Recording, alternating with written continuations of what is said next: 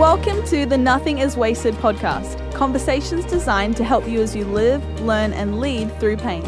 And now, the host of the Nothing is Wasted podcast, Davey Blackburn.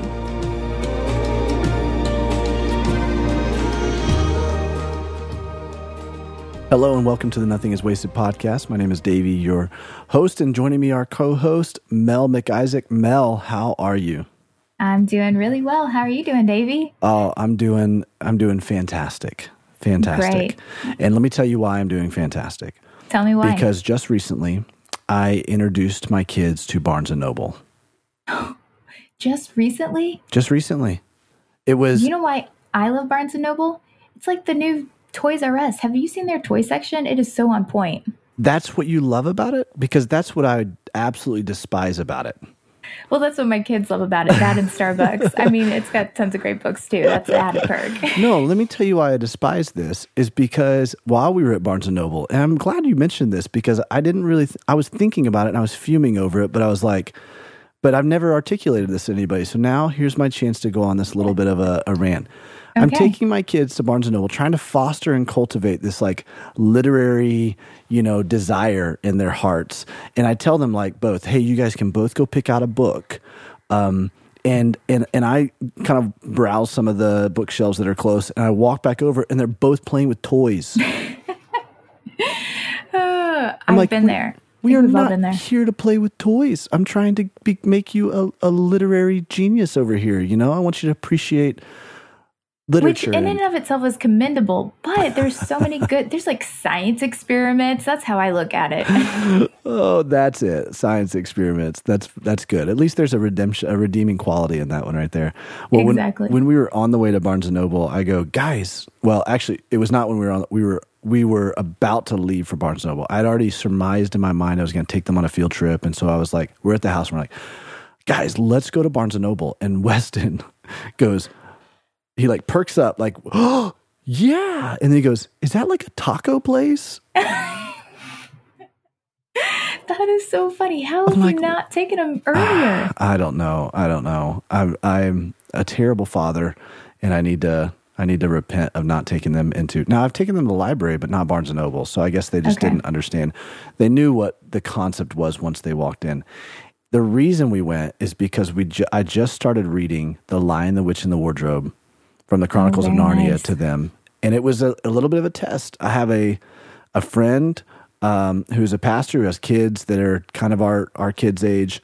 And he told me that he started reading it to them. And his 5-year-old was just like ecstatic about it. She knew all the allegorical symbolism of it, that Aslan represented Jesus. And she was telling me all this. And I was like, wait a minute.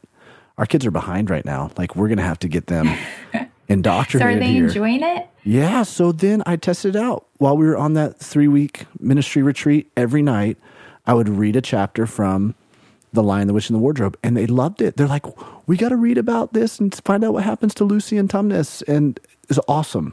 Wow. So, that is so sweet. I love that. I know. So I'm so excited. We just finished the part where Aslan was sacrificed himself, or like was, obviously like sacrificed on behalf of Edmund and, symbolizing Jesus on the cross. It was so powerful. And my kids were like Natalia was like almost tearing up. I'm like, this is amazing. This is teaching them the gospel. It's so good. Well, that's so beautiful. Well, I'm glad that you're teaching your kids the gospel because we're currently reading Peter Pan right now. And my couch is continuously the Jolly Roger. And the kids are like, oh, boy. Oh, man. Hey, there's got to be gospel threads in the Peter Pan too, right? I'm sure. Off the top of my head, I can't figure out what. I don't want. Well, Neverland. You were created for Neverland, right? Okay. There you go. It's like heaven. We were not created. Come on. I'll pass that one on. Boom. Hey, I thought, speaking of, I'm curious. I'd love to find out from you, what were some of your favorite children's books growing up? Oh, man. Well, I loved Beatrix Potter. Ooh, those were good. Yeah. Yeah, that was a common book that we read in our family. Not to be confused with Harry Potter. No. I kind of was a little bit older whenever Harry Potter came out, but my brother loves Harry Potter, and I remember he would just stay in his room for days and just read through all of the books, but I never did. I was like, I'll just wait for the movies. But now I want to go back and read the books. It's true. They're really good. And that has a lot of gospel undertones in it too. Oh yeah, remember for sure. The Christian world was like anti-Harry Potter, right? They're like protesting the whole thing because it's witchcraft and sorcery and all this. And I'm like, guys, the whole series screams the gospel. It's like, and it wasn't intended that way, I'm sure, but it's like, here's this guy, the chosen one, that like dies and is resurrected. Like everybody, it's written into the thread of everything. Everybody wants a savior, right? Exactly. Man. Exactly. All right, more. Come on, let's hear these children's books. Okay, this one's embarrassing, Davey, but I'm going to say it. I read every single Babysitter's Club and love it. Yeah. Love it. The Babysitter's Club. Oh my gosh. I don't know why I did that, but I did. Totally I loved remember it. those. The Boxcar Children. Remember those? Yes. Yeah. And Nancy Drew. Oh. No. You just like spoke to my heart. Not with Nancy Drew, but the counterpart, the Hardy Boys. Oh, yeah. The Hardy Boys were can I say they were my jam? Is that like totally out of date? Can I say that? No, you can say it's my jam. I was reading that's like one of my first chapter books I ever read. It was like the Hardy Boys. I remember when I was in kindergarten getting the first one for Christmas. Oh, loved it. That's so fun. Yeah. Well, we did it all. It was like I read the Little House on the Prairie, all that series. So how do you think that's made you... do you feel like it's made you a better husband and father? Because I think I'm going to start reading that to my kids pretty soon. A better husband and father because I don't know how in the world. You know how to live life on the frontier? That's it. I know how to live life on the frontier. I know how difficult life was. And what's the main character, the girl's name in Little House on the Prairie? Laura? Laura. Yes. Laura Ingalls Wilder. That's right. The author, of course. Yeah. Yeah. I loved that. I loved that series. It was really good. So good. Okay. There were some like Christian like fantasy books too that I read that were like kids. It was like oh man, I can't remember the name of the author. Gilbert Morris or something like that. I don't remember, but they were like these really cool, almost end times, like post-apocalyptic Christian books. Oh, it's like these kids woke up and they had like the world had just like it ended, and they're all like, it was awesome. And I don't remember what it was, but I just remember like soaking that series up. That's so funny. That's so funny. So what can I ask? Like, what are other books that you read to your kids? That's a good question. So Weston is obsessed with Spider-Man right now. So we have a whole like picture book, like comic, narrative storyline book of Spider-Man. He loves superheroes, so he loves. Okay. They love Pete the Cat. Okay. Have you ever heard of Pete the Cat? I've heard of him. We haven't read him. They love Pete the Cat. Natalia loves princesses, so all things princesses, obviously. I'll tell you this: the Bible app for kids Bible. Have you heard of this? I think so. Is it a yellow icon app? I don't remember what color the icon app is, but they do have it's like the Bible app for kids. They have it on, and it's like interactive, and so it tells the story of the Bible right to the kids on their level, and it's incredible. And then they have a Bible, like an actual physical Bible that goes along with it, and we read that every night. They love it. Okay, so that's so fun. Definitely a must. Definitely a go-to for homes if you're looking for a good Bible for preschoolers. We're big Jesus Storybook Bible fans over here. Nice. That one is really good. Yeah. That one is really good. That's awesome. All right. Any other good children's books that you remember? You know, I'm trying to think. I think that it was Amelia Bedelia out when I was a kid. I'm pretty sure I read, that sounds vaguely familiar to me. Amelia Bedelia. Love it. So good. Well, the reason that I bring that question up is because our guest today is Joni Eareckson Tada. Say what? Yeah. I just saw your face. I know. I just saw your face. I know. Believe me, I was fangirling like crazy when we... Actually, I was speechless when we interviewed her. Like, really? I'm sure you're gonna feel it on the pod. Like, it's like Davey, the man of many words. Like, he doesn't shut up, and I was literally I did not know what to ask her. Oh man, she is a hero of the faith. A major hero of the faith, and the reason that I bring up this idea of children's stories is because the first time I was exposed to her story, I had to have been 7 or 8, and I had a series of books with like Dave Jurvecki and like some other, just like heroes of the faith. Dave Jurvecki is like the left-handed pitcher for the Giants that like had cancer in his arm, like snapped his arm when he threw it. And thank you for explaining, because I had no idea who you were talking about. Which, side note, we went in college and listened to Dave Jurvecki speak. He ended up having his left arm amputated. Oh, maybe it wasn't his left, maybe it was right. I don't remember which one, but he was a pitcher that he had his arm amputated because he had cancer. And he told a joke in this message that he preached at this thing, where he was telling this story about how he went fishing, and he was like, I'm telling you, I caught this fish and it was this big, and he holds out one arm and like the whole room we're going like, can we laugh? Can we laugh at this? Right? It was so funny. Dave Jurvecki was one of those stories, but Joni Eareckson Tada was another one of those stories. I read her story and I was so inspired by it. I was like, oh my gosh, this woman of faith and her story.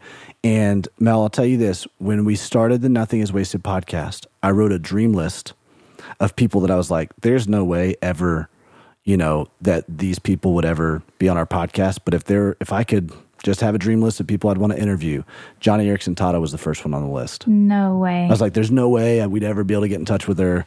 Boom. So, I mean, like the Lord just providentially got, put us in touch with her, and it that's incredible. Yeah.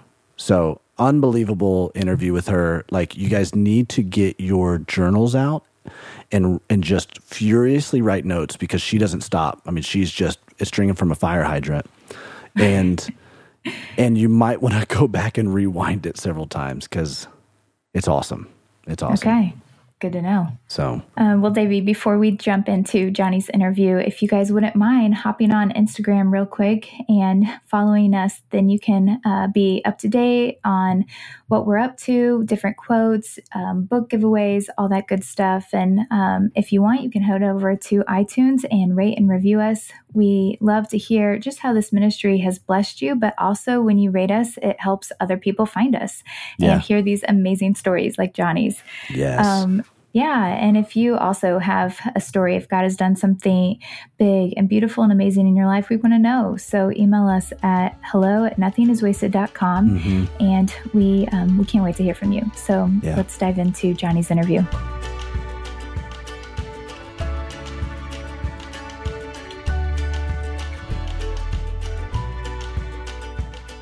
Joni, thanks for joining us on the podcast. It's great to have you. Oh, absolutely, Davey. And, when I went on your website and read your story, your family story, and I thought, wow, here's a guy that I would love to talk with. So here we are. Well, I know we don't have a lot of time, but we will definitely, let's have a conversation. And if you will, would you just start out, because I know we probably have a lot of listeners who maybe don't know your story or familiar with your story. We have a lot that I'm sure that are.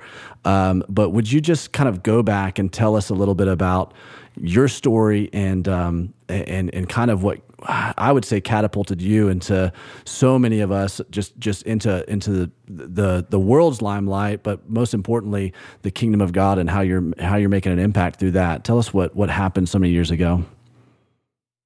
Well, it was 52 years ago that I was a reckless teenager, and I took a stupid dive into shallow water. It crushed my neck and severed my spinal cord, leaving me a quadriplegic, despairing and depressed. But it was Christian friends who really rallied around me. And even though I begged them to give me their mother's sleeping pills or put me out of my misery with their father's razors, They didn't. They loved me. They connected with me. They kept me out of social isolation. They ascribed positive meaning to my pain. They just loved on me. They became the gospel to me. Wow. And it was the healing effect of Christian community, plus the grabbing hold for dear life of God's word. That was the biggest deal. That 52 years have passed, and I'm aging, and chronic pain is a daily reminder of my vulnerability. I had a battle with stage 3 cancer in 2010, and it's back. Wow. I'm battling cancer again this year, and in the middle of radiation even as we speak. So a lot of hardships, a lot of trials, a lot of challenges. Yeah. But God is good. And I hope somewhere in this little podcast, we talk about why I think God is good. Yeah, we are absolutely going to talk about that, because I don't think we can have a legend like Joni Eareckson Tada on the podcast without saying, okay, what do you believe about God, and how does this work? But I want to talk a little bit about the immediate after that accident. You even referenced already just this desire to not live anymore, and even convincing your friends. Talk a little bit about some of those moments and what it felt like, because I think we have so many listeners who find themselves in that place, and God intercepts them providentially with this podcast. Speak some hope into that, and maybe empathize with where they're at. How did you feel in those moments? Well, I just bet I'm speaking to some people who are listening, and they would understand. I just wanted to disappear. I just wanted to disappear. I couldn't imagine what it would be like I couldn't imagine living with hands that don't work and feet that don't walk, and somebody wiping my nose and my backside and doing my bowel routines and bathing me and getting me dressed and setting me up in a wheelchair. It's like, oh God, I can't do this. I can't do this. But somewhere, I just became so overwhelmed by the despair and the depression. I became so claustrophobic with the hopelessness.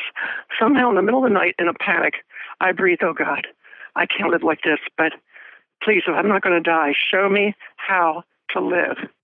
I don't know how to live. Show me how to do it. And Davey, I don't know if it was the next morning or maybe a couple of mornings afterward, I woke up saying, I can't do quadriplegia, but I can do all things through you, Christ, if you would but strengthen me. And he did. Davey, he did. And I think that speaks to maybe some people who are listening. You just don't know how, in God's name, you're going to breathe the next breath. You don't know how you're going to take the next step. Yeah. And you can't. It's impossible. But with God, all things are possible. And I think my quadriplegia, my chronic pain, my cancer is a daily, 24-hour, moment-by-moment reminder of how needy, how desperately needy I am of the Lord Jesus. And that's a good thing. That is a good thing. It's made my purpose for living and my desire to live and my intimacy with the Lord Jesus so much more vibrant. Yeah. Real, near, dear, sweet, poignant, you name it. I'm feeling it because I've just fallen in love with Jesus from needing him so much. Man, I love that just the concept of the intimacy with Jesus, because I feel like I'm having conversations with people a lot, and they're asking me, how did you walk through this? And one of the things I keep trying to point people to, which I would love to hear some comments on this from you, is the ministry of the Holy Spirit, what Jesus does for you that nobody else can. And I know that you just referenced that there was some great Christian community around you, and we can certainly talk about that in a second, but talk to me about the ministry of the Holy Spirit while you were walking through this that gave you a peace and a perseverance through it. Well, I think what I have gained most by the Holy Spirit is knowing and experiencing and believing that he lives in me. I've got the God of the universe living in me. This means I'm not alone. This means it is impossible for him to forsake me. He is living in me. He's residing inside of me. He is experiencing. He is feeling. He knows what the overwhelming feelings feel like. I've got a companion. I've got a wonderful counselor who knows exactly what I'm experiencing, tested and tempted and tried in every way like me. And this means that his enablement, the Holy Spirit's enablement and his power, this Spirit of Jesus, as I like to call the Holy Spirit. I like to call the Holy Spirit the Spirit of Jesus. That's right. Oh, Spirit of Jesus. Well, talk to my downcast soul. Why in the world are you so downcast, soul? You got the Holy Spirit living right next to you. You need to shape up and listen to him. And then I go to God's Word, and the Holy Spirit, the Spirit of Jesus, just makes God's Word real. Like, I got to tell you this real quick. The other day, I was driving to work, and I was so overwhelmed by pain. And my husband was driving. I was in the back seat in my wheelchair, tied down in the van, and I almost told him to get off the freeway and take me home at the next exit because I was so much in pain. And right away, this Bible verse, the Holy Spirit gave me this Bible verse, Psalm 119, verse 50. My comfort in suffering is this: your promises renew my life. And I said out loud, Spirit of Jesus, I'm going to hold you to your promises. I'm going to start recounting them, and I know that you're going to be good on them. Yeah. And so, you know what? You promised me that you are my ever-present help in trouble. Yeah. You promised me that your grace is sufficient. You promised you will never leave me or forsake me. You promised you will complete that good work that you began in me a long time ago when I first believed. I kept recounting promise after promise after promise. And by the time I got to the headquarters of Joni and Friends where I work, my pain was still bad, but my attitude and my perspective on the day was totally changed, totally transformed. And I wheeled through the front doors happy. Only the Spirit of Jesus can do that. That's right. But I think it's because he led me to his word, and I acted on his word. I believed his word. I ate his word. I consumed it, and it began to invigorate my heart and my attitude. Wow. What a great God we've got. That's it. Wow. So good. You have encountered more pain than probably very few people are going to walk through the kind of pain and hardship that you've walked through, and yet you believe God is good still. Can you tell me why? What is it? I mean, I know we can talk about theology of suffering, but you're living a life of it, and yet it's holding true. What you know to be true, your theology is holding true. Why do you believe God is still good in all of this? Well, for one thing, Scripture tells us he's good, and it also tells us that he will only do us good, that he will not do us harm. Jeremiah 32:41, God says he's going to do good to his people with all his heart. Psalm 84, verse 11, no good thing will he withhold from those who walk uprightly. Yeah. And I think the verse that all of us know, Jeremiah 29, verse 11, where God says, I know the plans I have for you, plans not to harm you, but to help you and to give you hope and a future. And Davey, when word got out that I was battling cancer again, I got so many emails from people who said, Joni, I'm sorry, but to me, from my perspective, it looks like God is doing you more harm than good. I mean, you got your former battle with cancer, you got your quadriplegia, you got pain, now this new cancer. What gives? But I think we need to understand what God means by good, because God is always more interested in the well-being of our soul than he is our body. And so, yes, harm might come to our body. Harm might come to our heart. Harm might come to our minds, but not to our souls if we would but trust in him.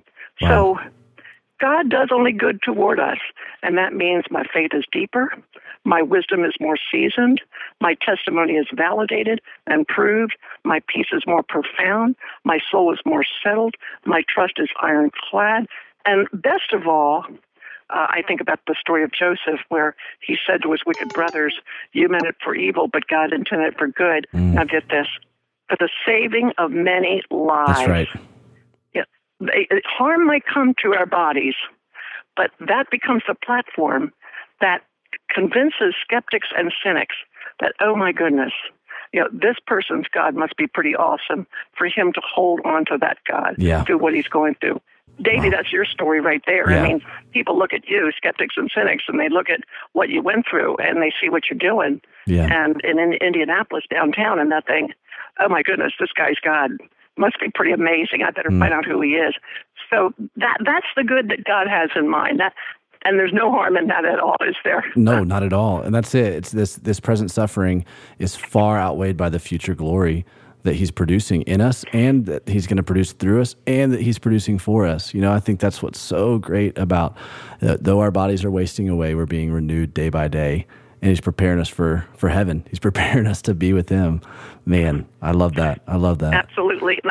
And I don't want to miss an opportunity to have my soul stretched for heaven. I mean, we each are going to have capacities in heaven, and those capacities, as Jonathan Edwards spoke of, are vessels of different sizes through which we will be able to praise and worship and serve God forever. And some of us might have a vessel the size of a thimble, others may be a bathtub, some may be a tanker truck. Billy Graham probably an ocean liner size capacity for worship and service in heaven. And everything we do down here on earth has a direct bearing on our capacity to praise, worship, serve God, enjoy Him forever.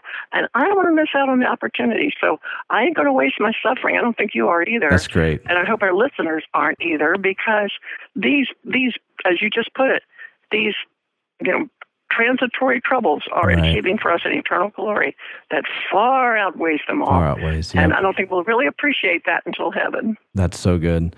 What would you say some of the most important and instrumental relationships have been for you along the journey? Because we have a lot of listeners who maybe they're not encountering suffering personally, is certainly not to this degree, but they have friends that are, and they're recommending this podcast to their friends. But what kind of role can they play in the lives of their friends? Because it sounds like there were some majorly providential relationships in your life that helped you stay the course. I think, oh my goodness, I think the people who influenced me the most were the people who listened, the people who involved me in their lives, the people who just, like I said, those Christians earlier, they loved on me, they cared about me. And that instructed me a great deal about the kinds of people who impact me now. I think those who help me the most stay the course are those who are suffering and yet persevering. They are sharing their discouragements. They're telling me when they're depressed. They're calling me up for prayer. Can you help me through this? But I do, because I know that I can call them up and say, hey, I'm having a rotten day. Would you please pray for me? Yeah. I do that, and they do that with me. And I think that kind of, the fellowship of sharing and suffering really emboldens and embodies and courage in your life when you can lean on people who understand what you're going through. I've got a private Facebook page of 35 other chronic pain sufferers who all live with intractable pain. And they come online and they post the most encouraging essays, from William Cowper to Charles Spurgeon to D.L. Moody, John Piper, just amazing things that inspire and refresh us. And boy, these people are living from one moment to the next, and yet they are persevering. Those are the kind of people that inspire me, not necessarily, Billy Graham or, famous people. It's the people who are living out the Word of God where the rubber meets the hard road of their life, and they're the ones who are inspiring me. Wow. I heard Elizabeth Elliot say once, actually, I read it in a book that she wrote, that she would have never asked for this, but she wouldn't trade it for the world either. How would you feel about that comment? I know all the things that you have endured in your life and you've gone through, I know you would have never asked for it. I'm sure you saw life going a lot differently.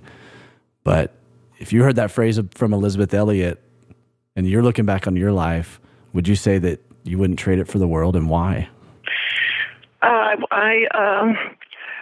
If you had told me when I was 17 years old, Johnny, you've broken your neck, but one day you're going to lead a worldwide ministry to other people with disabilities, and many people will come to Christ, and they'll be encouraged and inspired by your story. I would have said, go, take a hike, get out of my hospital room. I don't want to talk to you. I mean, I could never have imagined, even if you had told me back then what would have happened to all of this, I would not have believed you. Would I want to live it over again? The thought alone is way too overwhelming. The pain was so great. But now that I'm 52 years beyond that tragic day when I broke my neck, I can say, oh, God, you were so wise, so good, so gracious. I mean, look at the joy that Jesus, he endured his cross for the joy that was set before him. And yet they hung him on a hook, on a cross, like meat on a hook, slaughtered meat on a hook. And who wants that? No wonder in the Garden of Gethsemane he agonized and prayed and begged God, if this cup could pass me, please, because he knew what it would mean. But yet, look at what it's won. God permits what he hates to accomplish things that he loves. And God permitted what he hated, the crucifixion of his own precious son, to accomplish something that he loved. And of course, that's salvation for the whole world. That's right. And God permitted what he hated in my life and in your life tragedy, just downright, guttural tragedy, said that something good might have been accomplished through it.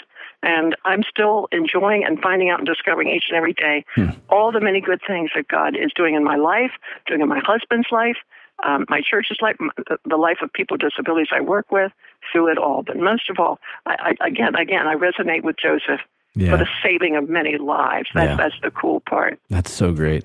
John, I know we only have a couple more minutes left with you, and you've been so gracious to be able to give us some time today. Would you take the last couple minutes? And we've never done this with an interviewee, but again, this is just I feel like a kind of a milestone for me. I'm over here in tears the whole time. My wife's looking at me. I'm just like welling up in tears because, Johnny, when we started this podcast, I don't know why, but I felt like the Lord impressed on me, said, what if Joni Eareckson Tada was on this podcast? And I just wrote that down, and it was a dream of mine. I was like, if all people who could share a testimony, how amazing would that be to share a testimony to encourage people and build people's faith? But can I ask you to pray for our listeners as they're listening to this in the last couple minutes that we have with you? Would you do that for us? Oh, absolutely. Oh, man. Oh, okay. Friends listening, just join your heart with mine, would you? And you might be despairing, you might be overwhelmed, you might be depressed, you might be, I don't know where you're at in your walk with Christ, but, oh, Jesus, listen to the heartbeat of our friends here. And I pray for them, Lord God. Help them to realize that there's no circumstance, no trouble, no testing that can ever touch them, ever touch them until, first of all, it's gone past God and it's gone past you, Jesus Christ, right through to them. And as Alan Redpath said, if it's come that far, it's come with great purpose. Lord God, my friends listening don't have to know what the purpose is. Yeah. They just have to trust you. You tell us in your word that you, the God of hope, will fill us with all joy and peace, not just some, but all joy and peace as we trust in you. Would you, Holy Spirit, Spirit of Jesus, would you energize our friends listening to just trust you? That's where it begins. Just take a step of faith. Just look in the Word of God. Find a promise. Hold fast to it. Make it your anchor. And Lord, I pray that tomorrow morning when our friends wake up and they think, I still can't do life, may they also add, but I can do all things through you, Jesus, as I trust in you. So that's what I'm praying, Lord Jesus, that you will inspire these friends listening to wake up tomorrow morning trusting in you and giving over their lives to you, saying, I can't do it. But you can, Lord Jesus, with you. All impossible things are possible. Yeah. And Jesus, if there is someone listening who does not know you, I pray that through the truth that they've heard through this podcast, the resonance ringing in their heart of hope, I pray, Father, will be just enough to push them over the edge and have them place their hands of faith in yours. Yeah. And Father, grab hold of them as they confess their weakness and their need and their sin and their abject poverty, spiritual poverty, and fill them with hope. We ask in your powerful name, Jesus. Amen. Amen. Amen. Man, Johnny, thank you so much. It's an honor to talk to you. An honor. Absolutely, Davey. And I encourage all our listeners to tell their friends about this podcast because, like me, they will go on your website, Davey, and they'll read your story, and I think they'll be so inspired, so encouraged and refreshed. So, friends listening and yourself, David, just keep telling the story. Thank you. The old story of Jesus and his love. That's right. Thank you so much, Johnny.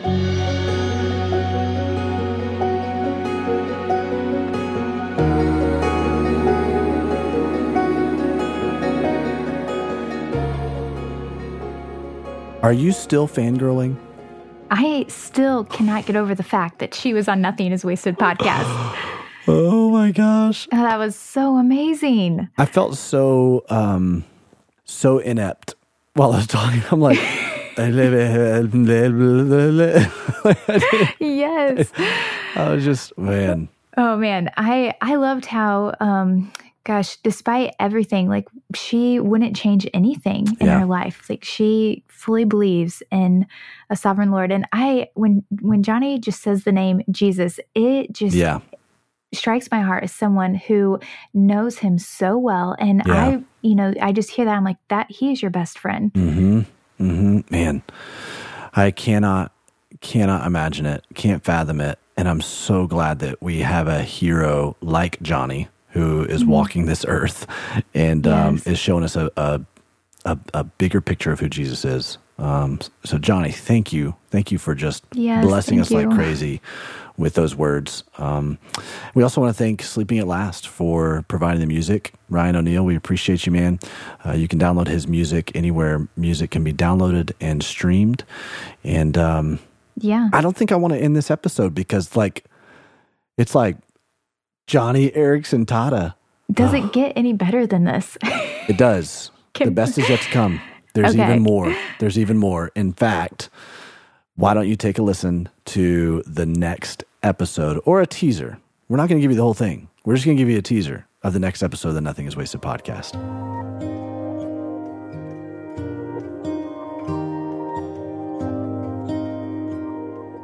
Looking back in hindsight, you look at all these different moments.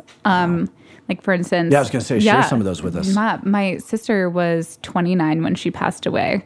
And for her 30th birthday, we were going to do a massive, just 2-week trip, just the two of us going everywhere we wanted to go and just getting this whole experience together. Right before her 29th birthday, she says, Molly, for some reason, I don't want to do anything my 30th. I want to do that trip right now for my 29th. And I was like, this is an elaborate 29th birthday You're trip. Like, this doesn't make any sense. I'm not sure if we, you can't change your mind next year.